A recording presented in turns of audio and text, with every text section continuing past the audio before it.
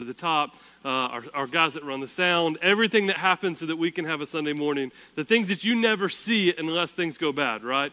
They make everything so flawless every week. So thank you guys so much for all that you do. But when we were singing that last song, that was the one song that we semi-learned in Romanian when we were there over the summer. And so every time I hear that song, this makes me stop and be grateful for our ministry partners in Romania, all they're doing to share and spread the gospel there. Shane and Lisa Daniels over in Nicaragua. So let us just always remember all that we're partnering with to get the gospel out, not just here in Morgan County, but literally across the world. And those ministry partners that are dealing with loneliness and struggles and strife and all those things, let us always remember them in our prayers. Three quick things. Number two, Tara Fielder is in the back, and I just have to stop real quick and, yes. So for those that don't know, her husband had a tumor on the brain, and so he went into surgery. It was supposed to be 3 weeks ago, went into surgery on Monday, and God, our God is just fantastic, right? So he had the surgery Monday, and then homeboy came home Wednesday. His brain was open, right? So the church has been praying. I'm just so grateful to see how great that's been. And then, Tara, you're just a rock star for being here. Or maybe you need to get away from him. I don't know, but I'm glad you're here. So praise God for that. The next one, a couple weeks ago, we saw God do a lot of incredible things here, saw salvations take place. But what happened outside of this room was people just kind of keeping that momentum going in their own hearts, asking God, what are you asking of me? And one of those that we had the conversation for came up to me this morning and said, Gabe, I want you to know, and I want the church to know, that I've recommitted my life to Jesus. I'm not looking back. I'm only moving forward. And so I just want to recognize Mark Kilgore for that. You can stand up, Mark. It's just so cool to see the Lord doing all of that. And lastly, and then I promise we'll get into the text, I'm preaching 13 verses today. I did 2 last week and we went 45 minutes, so I don't know what's going to happen. But Carl, don't start the counter yet. It ain't time. I think Xander might have mentioned it. I wasn't in the room, but I want to mention it again. October 18th is our next family reunion. But what we're doing there is a chili cook-off. All the family groups are going to cook a bunch of chili. We're going to have trunk or treat. We're going to have inflatables. This is the first time, really, that we've had a massive outreach here on our property in the last year and a half.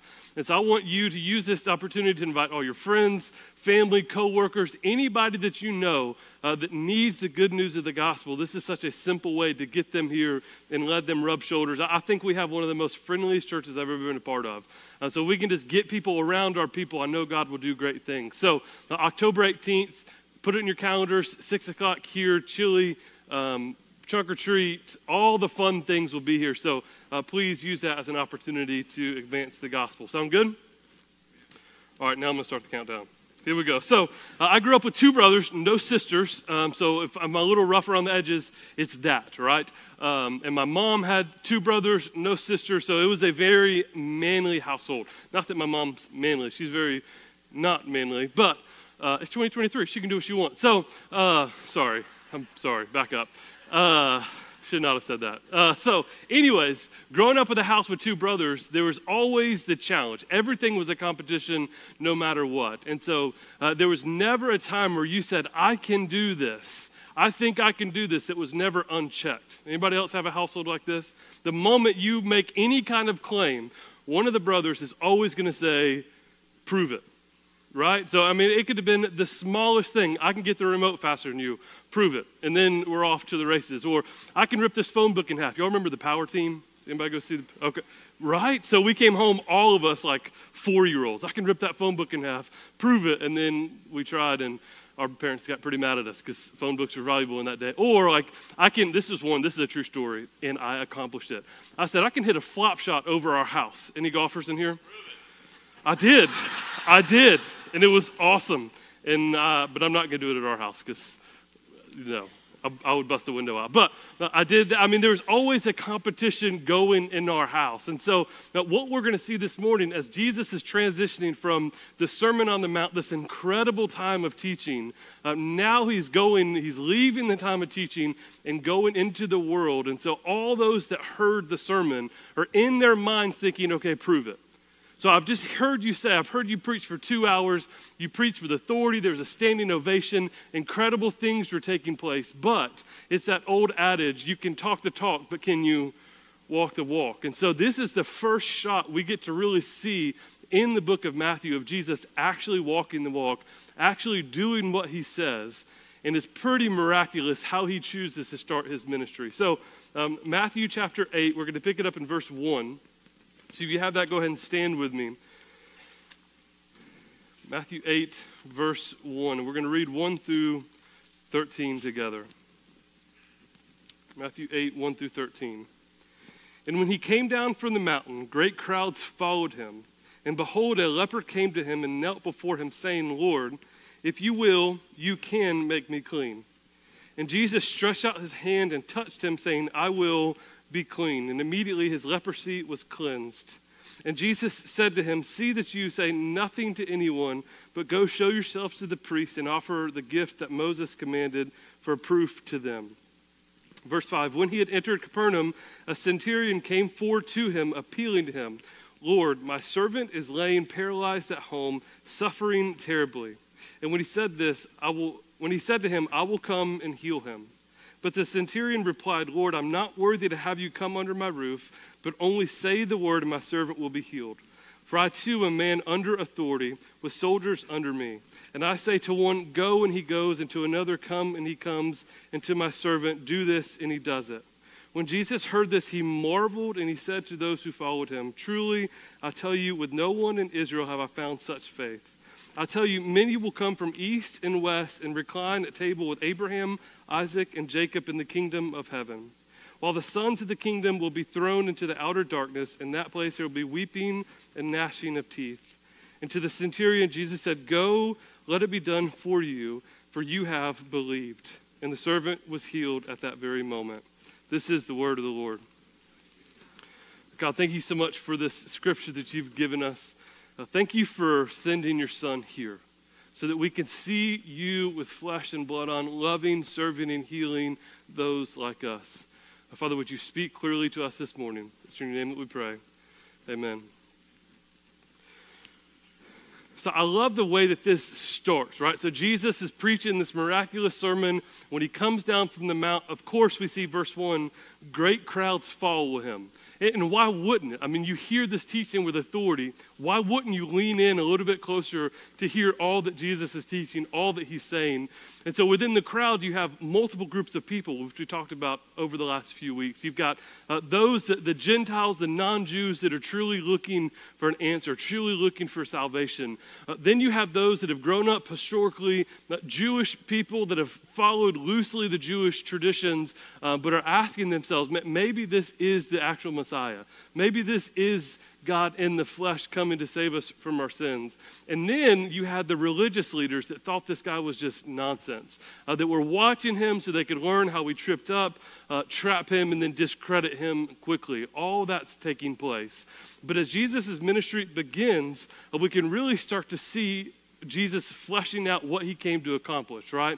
Because yes, he wanted to teach, but the first thing that we see about Jesus is he came to seek and save that which was lost, right? He wanted to run after, he wanted to save those and spend eternity with them in heaven, save them from their sins, give them a hope where there was no other hope.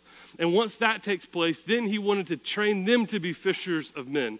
He wanted to make disciples then that would turn around and go make disciples. And so we hear that word all the time. I mean, discipleship could mean a million different things to a million different people.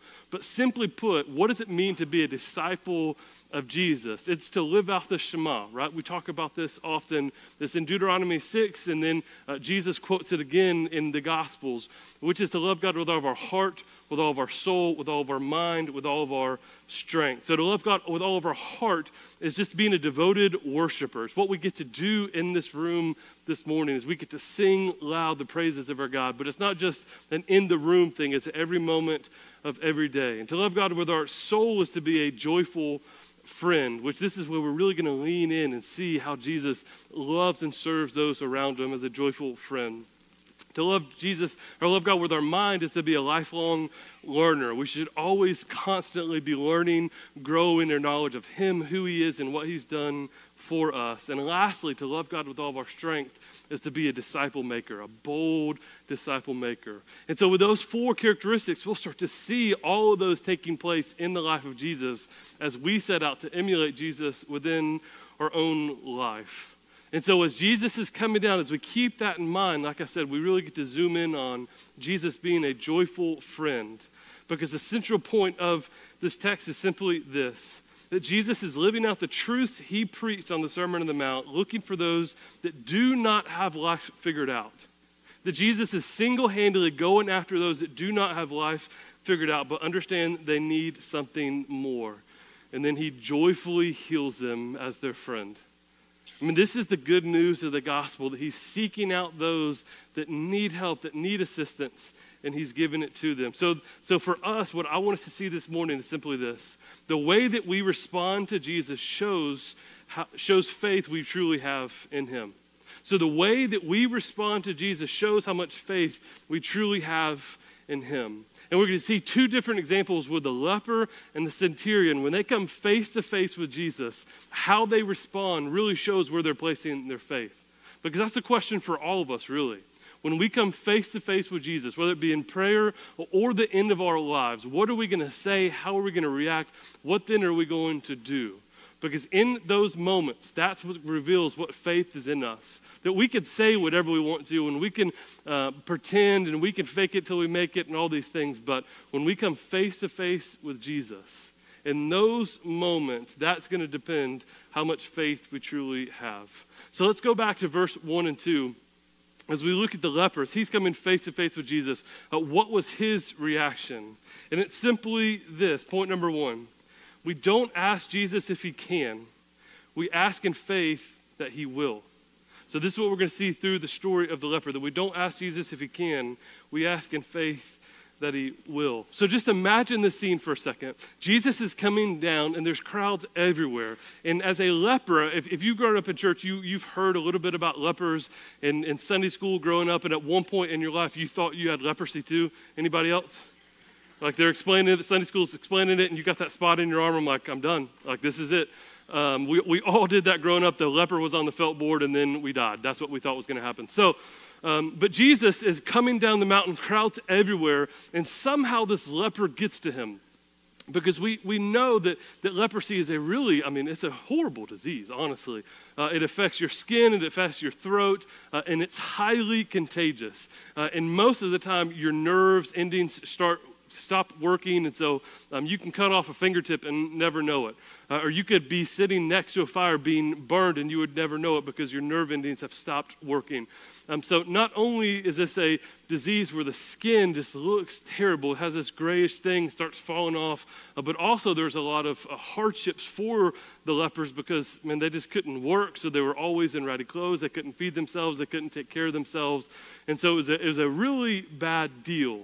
But then you take the Jewishness of the time, right? So we're in a Roman village. You take the Jews that are living there. Because of the Old Testament law, you couldn't get anywhere close to anything unclean, which included the lepers. So not only could they not work, not only could they not provide for themselves, but they were also pushed to the fringes of society, had no friends, had no hope. There was nothing they could do to fix themselves because they're lepers, and then they have no friends to walk them through the situation.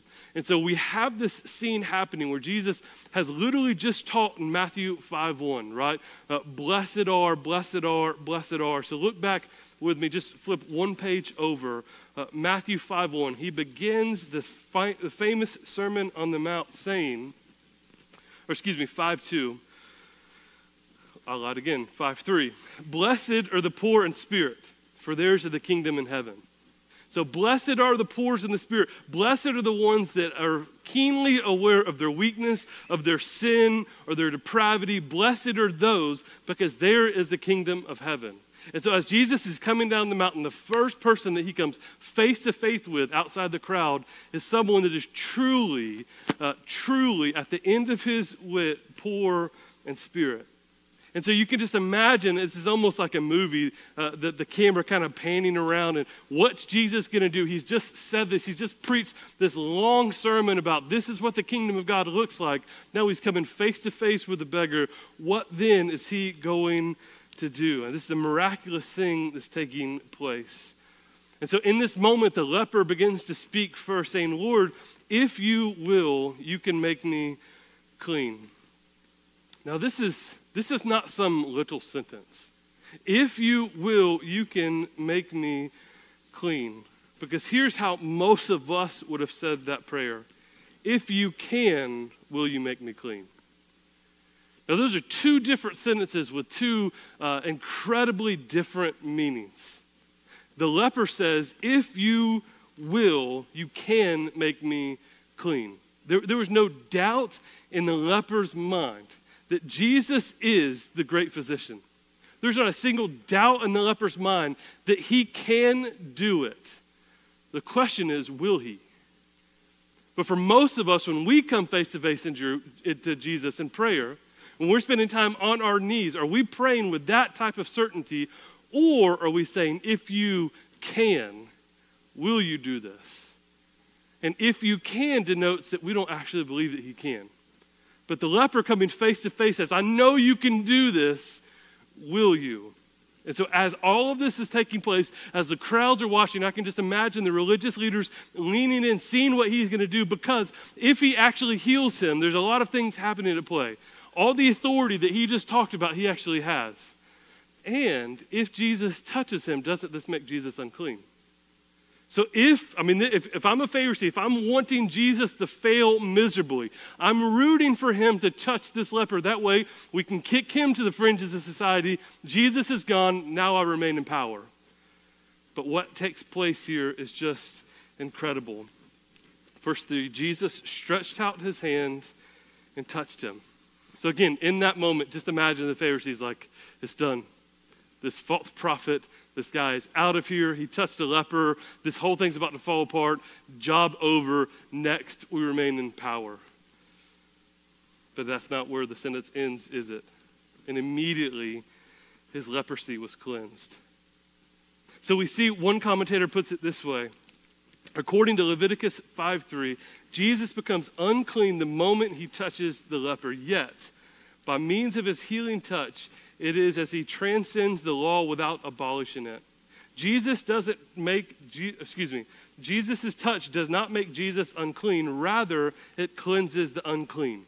This is the point of the gospel, right? Jesus' touch doesn't make Jesus unclean. Rather, it cleanses the unclean. But in another sense, by touching the leper, Jesus is showing us that he's willing to take on impurities and is foreshadowing his taking of all of ours as well on the cross.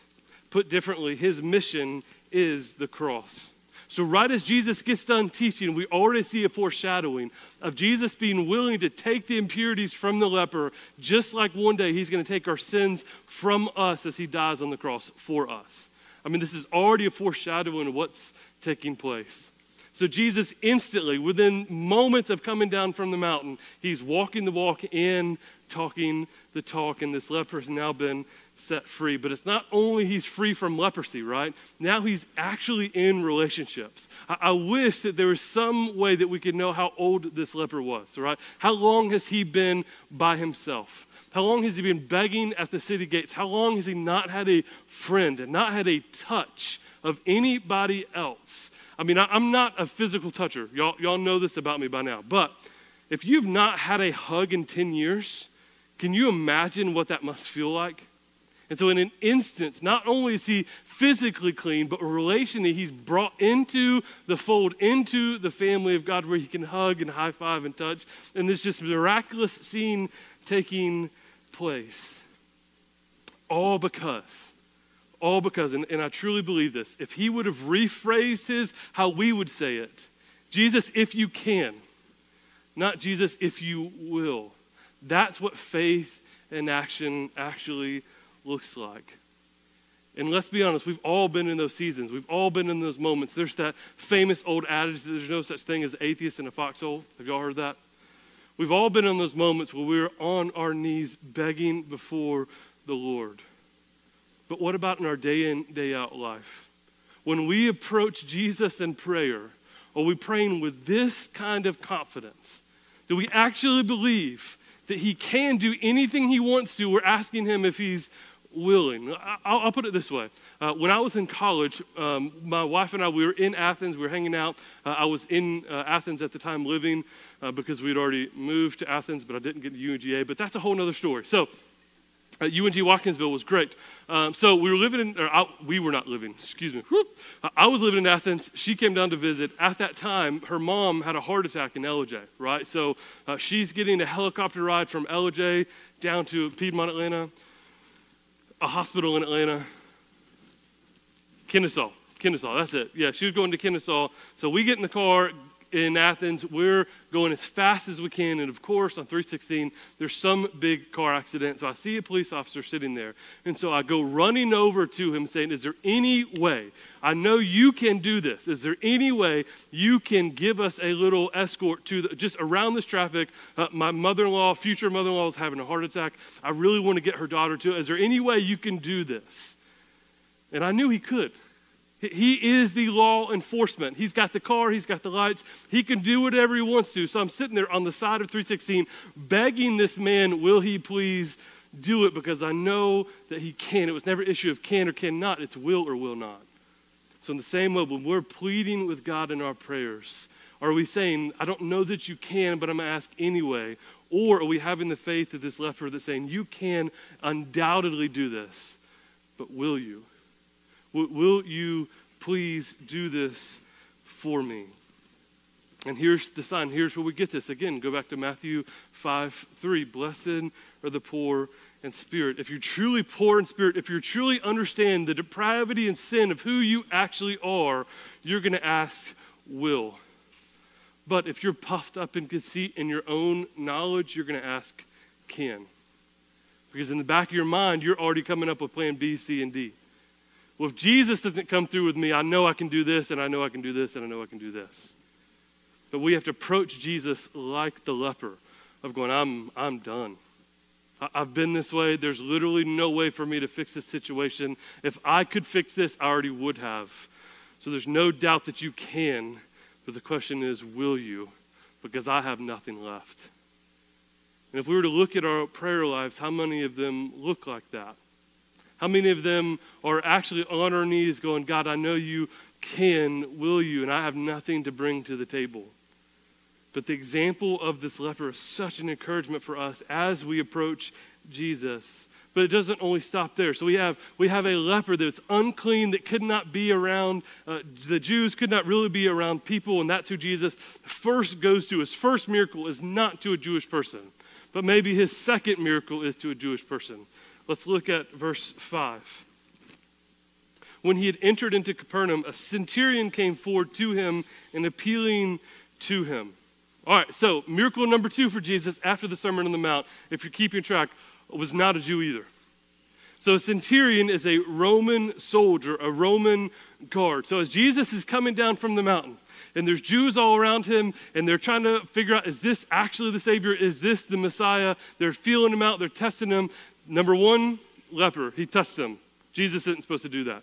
Number 2, centurion, Roman soldier who all the Jews despised. They could not stand them. 1, because this is their land, right? This is Israel. You're not supposed to be here. And number 2, under the Roman rule, man, they were just being abused and used. This is why, and we'll get there in a couple weeks, Matthew was a tax collector. That's why everyone hated Matthew, because he worked for the Roman government. So we see Jesus first go into a leper, and number 2, go into a centurion guard, a Roman soldier, someone that they all despised and hated.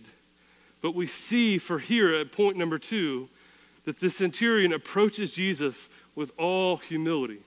So how then are we supposed to learn from the centurion that we see him approaching with all humility? Look back at verse 8. Lord, my servant is lying paralyzed at home, suffering terribly.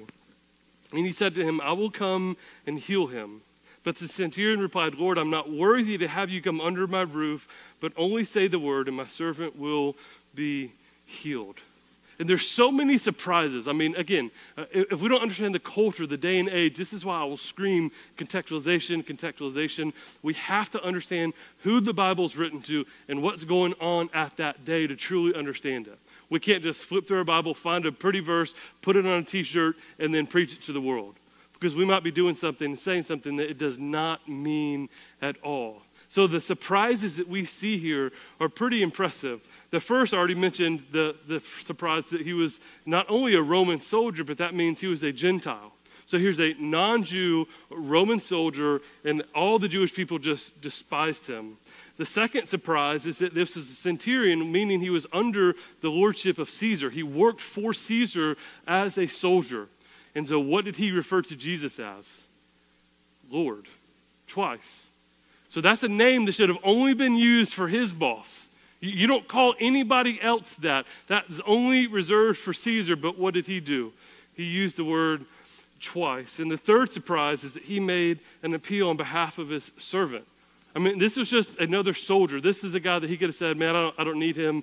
Get rid of him. There's 30 lined up behind him. No big deal. But we already see that this centurion soldier is very different. But the biggest shock that we see is what he tells to Jesus when Jesus goes, yeah, I can handle it. But the centurion replied in verse 8, Lord, I am not worthy to have you come under my roof. But only say the word, and my servant will be healed. Now this phrase, I am not worthy, would make a lot of sense coming out of the leper, wouldn't it? For the leper to go, man, I'm on the outcast of society. I am not worthy for you to help me, for you to be with me. I cannot do anything on my own. I'm not worthy. But here's the centurion servant. Here's someone that's worked his way up in the Roman guard. He's got 80 to 100 soldiers underneath him. He's kind of a man's man. He's kind of a who's who, right? Like he's on the radar for Caesar. And so for him to look Jesus in Jesus' face and say, I'm not worthy for you to come to my house. I'm not worthy for you to come over here. I'm not even worthy for you to be in my presence was a massive thing for him to say. He already called him Lord. And now he's saying, I'm not even worthy. Don't come over, just speak it. Because I have men that work for me. I know how this works. I tell them do this, they do this. I know that you control the armies of angels.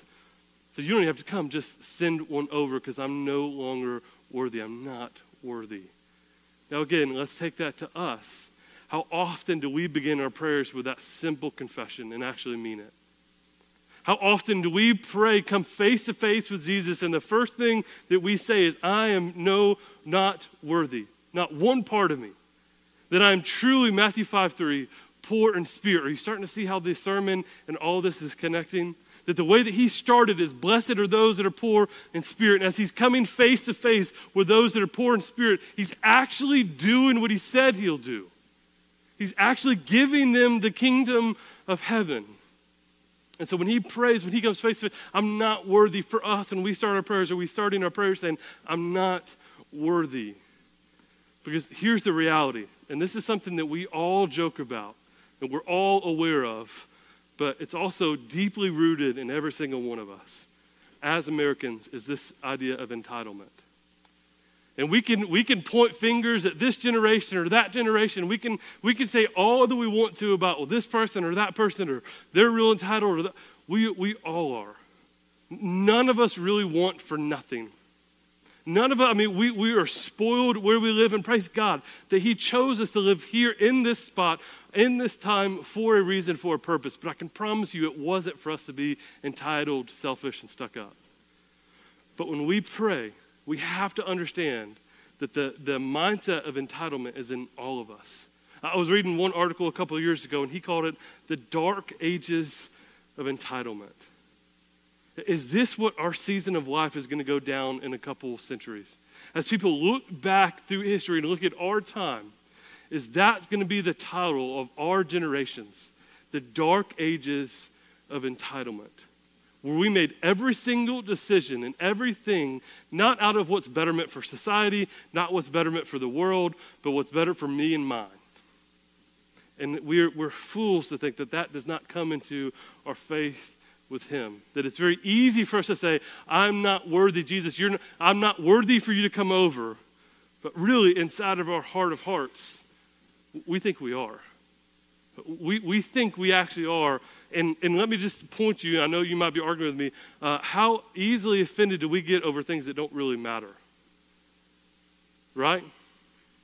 I mean, how easily do we get like little things mess up our day? Traffic destroys us. I'm figuring I'm not alone on those little giggles. Because this entitlement, because we deserve to get where we want to on time. And then we take that same mindset to Jesus. How often are our prayers not, I'm not worthy, but I deserve this, Jesus? So, the centurion soldier could have said, Jesus, I need you to come do this because here's who I am. I work for Caesar. You know him. He's a pretty big deal. And I have 100 soldiers underneath me. I'm a pretty big deal. So if you don't come over and do this for me right now, you're in a bunch of trouble. Now, we would never express it that way. But a lot of tone in our hearts are expressed in that exact same manner. Jesus, I owe this, or you owe me this, I deserve this. You better answer this prayer. And we see that if the centurion would have responded that way, nothing would have worked. That Jesus would have said, okay. And he would turn and walk. So how then are we supposed to respond to the face of Jesus? Matthew 5:3. We lean into being poor in spirit. Now lastly, we see this miraculous thing take place. And I just love it. Look back with me at verse 9. I quoted this a little bit earlier, but here's what the centurion says. For I too am a man under authority with soldiers under me.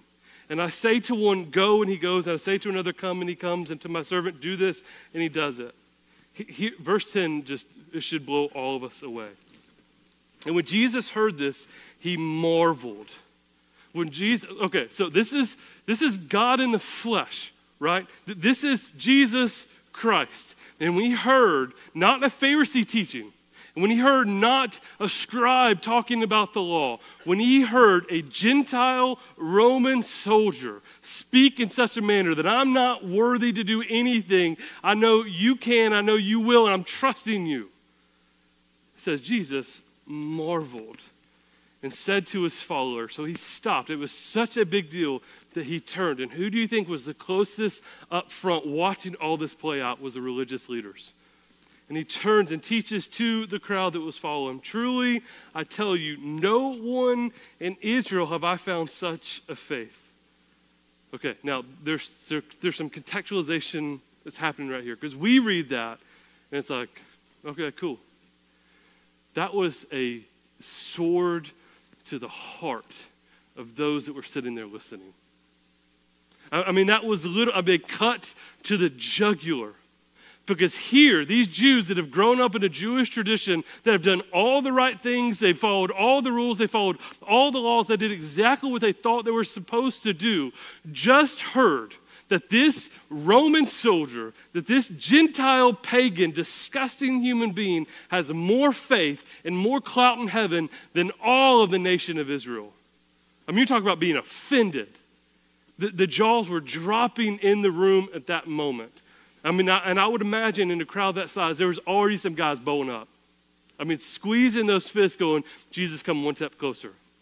Because what Jesus just said was incredibly offensive to those that were hearing it. That no one in Israel, no Jewish person has as much faith as this evil, wicked Roman Gentile soldier. I mean, the moment here, you could just cut the tension with a knife. But Jesus just sticks it in and then keeps twisting. Verse 11.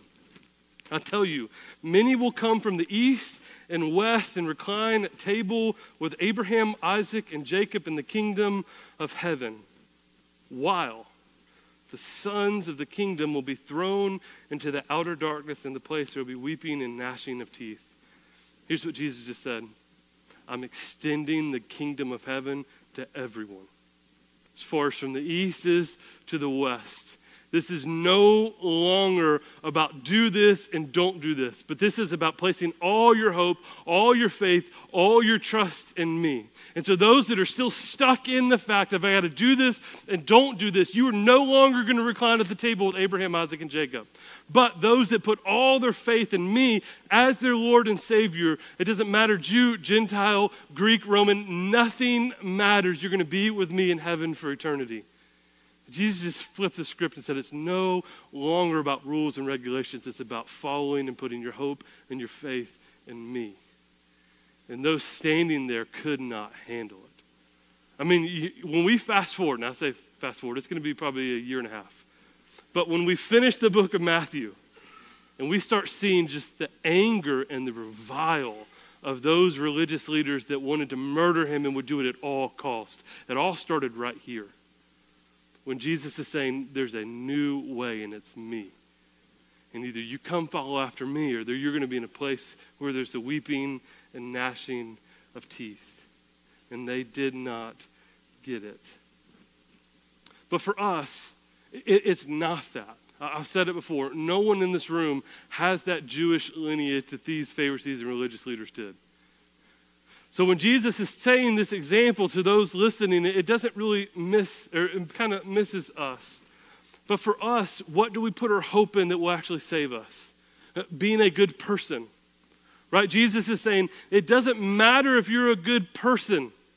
Jesus is saying, it doesn't matter if you have perfect church attendance. It doesn't matter if you do all the right things every single time. If you're putting your faith in that to save you, you're going to end up in the place where the weeping and gnashing of teeth. If you put all your hope in what you are doing, you are just like the religious leaders. And God help us, we live in such a day and age in the Bible Belt where that is so prevalent. Where we know how to talk in front of certain people and how not to talk in front of certain people. And we know how to dress and when to raise our hands and when to open our Bibles and what Bible to have. And we do all these things on the outside that make us look like we're just the perfect Christians. And we go home and we sit and we talk and gossip about, man, could you believe so-and-so was in church? I cannot believe that. I've been to that church every day for the last 15 years. I'm the perfect Christian. They show up one time. Do you know what they're actually doing? Who is Jesus actually proud of in that moment? The sinner that showed up knowing they need the gospel, or the self-righteous one sitting there looking down their nose at someone that they know nothing about? And so we see that the lineage might not be our deal, but there's tendencies in us, in the Bible Belt, to have the same pharisaical, I'm going to do this, I'm not going to do this, I'm going to follow all the rules and regulations, but we're putting all of the hope on salvation on our end and not on King Jesus. We're not resting in him. We're not trusting in him. We're still thinking that a proper pedigree, a proper lineage, a proper do this and don't do this is going to save us, not putting all of our hope and faith in Jesus. Because here's the scary thing about faith. Hebrews 11 puts it perfect. Now, faith is the assurance of things hoped for and the convictions of things not seen. So for us to put our faith in Jesus means we can't actually see it. And that's incredibly difficult for us to do. Verse 2, for its people of old received their condemnation, but by faith we understand that the universe was created by the word of God, so that what was seen was not seen, and things that are visible. So it's not good deeds, it's not lineage, it's faith and faith alone that saves us. So right now, in this moment, what are you banking on? I used this example a couple weeks ago. But when you come face to face with Jesus and he's saying, what can I do? Why should I let you into heaven? What is going to be your answer? What is going to be your response? Well, I was a good person. I didn't drink that much. I didn't cuss that much. I tried really hard to raise my kids right. I read my Bible when I could, and I was pretty active in church. You think Jesus is going to let you in on that? Those that he's going to let in are going to be like the leper and the centurion soldier going, you shouldn't, because there's nothing I can offer. I'm here begging something from you. Will you? Can you? Because I can do nothing. I'm nothing but poor in spirit. I have nothing to offer. I know you can let me in, Jesus. Will you? And that is going to be the faith that's required. So we see this, just this incredible story. The moment Jesus ends his teaching, he starts walking the walk and talking the talk. There's three massive things that we can learn. Number one, we don't ask Jesus if he can. We ask in faith that he will. So as we pray, as we approach Jesus, we ask Jesus that he will. Number two, we approach Jesus with all humility. We don't boast anything. We don't bring anything to the table. We only approach him with all humility. And number three, we understand that we are saved by faith, not anything else. Faith alone, not lineage, not good works, not deeds. Nothing else can we bring to the table. But I want to leave us with this one thing. Because what we're going to have to balance, I mean, it's going to kind of be a ping pong match, right? Who had an Atari? I'm trying to figure out age groups in here. Atari. Okay. Who doesn't know what an Atari is? There's a few. It's okay. It's okay. So what was that Pong? I don't know who knew where I was going, but you're a prophet, my friend. I'm having a Pong back and forth, and we're going to have to do the entire book of Matthew, because here's what's constantly taking place in the book of Matthew. On one end, you have the religious Pharisee leaders. And so Jesus is constantly having to deflect and push the gospel into them. But the other end, you're constantly having the lepers, the centurions, those that desperately need the hope of the gospel, and Jesus is having to teach to them. So the entire book of Matthew is this Pong match back and forth, where Jesus is speaking to this crowd, and then speaking to this crowd, and then speaking to this crowd. And so what we're having to do here is the same thing. We're having to address those that have grown up in the South Bible Belt Church their entire life and have been inoculated to the gospel. And we do pray with a sense of entitlement. Or we don't pray at all because we don't actually think Jesus can answer it. But as long as we look good and behave well, no one's ever going to know, because prayer is a private thing and you can ask about private things. That is the Bible Belt Christianity. But on the other side, there's people in this room that are feeling incredibly hopeless right now in this moment. There's people that have walked into this room that don't need the reprimanding of the Pharisee, but they need the hope from the leper. They don't need, you don't need right now a slap on the wrist with the ruler. What you need is to hear that when you pray, don't ask can, because he can. He owns everything, cattle on 1,000 hills. There's nothing that our King Jesus cannot do. So quit asking, can you? If you can, would you fix this situation? If you can, could you heal this relationship? If you can, would you bring my son home? Quit asking those questions. Say, I know you can. Jesus, will you? Change your mind on that. Have the mindset of the leper and say, I know you can do this. And I'm asking you, will you? And have the support system around you to pray and plead on your behalf to God. And then in the same way, I have the same mindset of the centurion, that I bring nothing to the table. I'm not even worthy to make this request, but I know you can, so I'm going to ask it anyways. And you don't even have to show up in the way that I'd want you to show up. If you would just show up in any way you can, I would be grateful, God.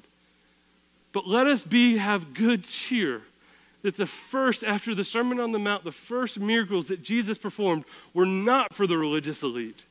And they were not for the ones that had everything together. And they were not for the ones that had it all figured out. So if you're in this room today and you feel like God only helps those that are standing on a platform, or God only cares for those that are leading in such a way, or God only answers the prayers of this person, but he'll never care about me, I would say, you're right where you need to be. You've embraced the humility, but grow in your confidence that God is who he says he is, and he can do anything he wants. So stop asking can, but ask will. And then see what God does. And if he chooses not to answer in this moment, it doesn't mean that he's not good. It means he's got a better plan for you. And I know that can sound cliche to say, but it's so true. And we have to lean in to those promises over and over and over again. I mean, again, as we start to read and study the life and the person of Jesus, aren't we so glad that God did not answer his prayer in the garden? Aren't we so glad that the only reason we have salvation is when Jesus prayed, Father, let this cup pass from me. God said, no, son. This is what has to take place for the salvation of us. So don't mistake an unanswered prayer for God not loving you or caring for you. But let us, with boldness and all humility, approach the throne of grace, not asking can, but saying you can, will you do it? So this morning, the question is simple. How and where in our lives do we need to humble ourselves and pray confidently that he can, that God is able, that he healed the leper and he healed the centurion slave, and he can fix whatever's broken in our lives, that he can do it.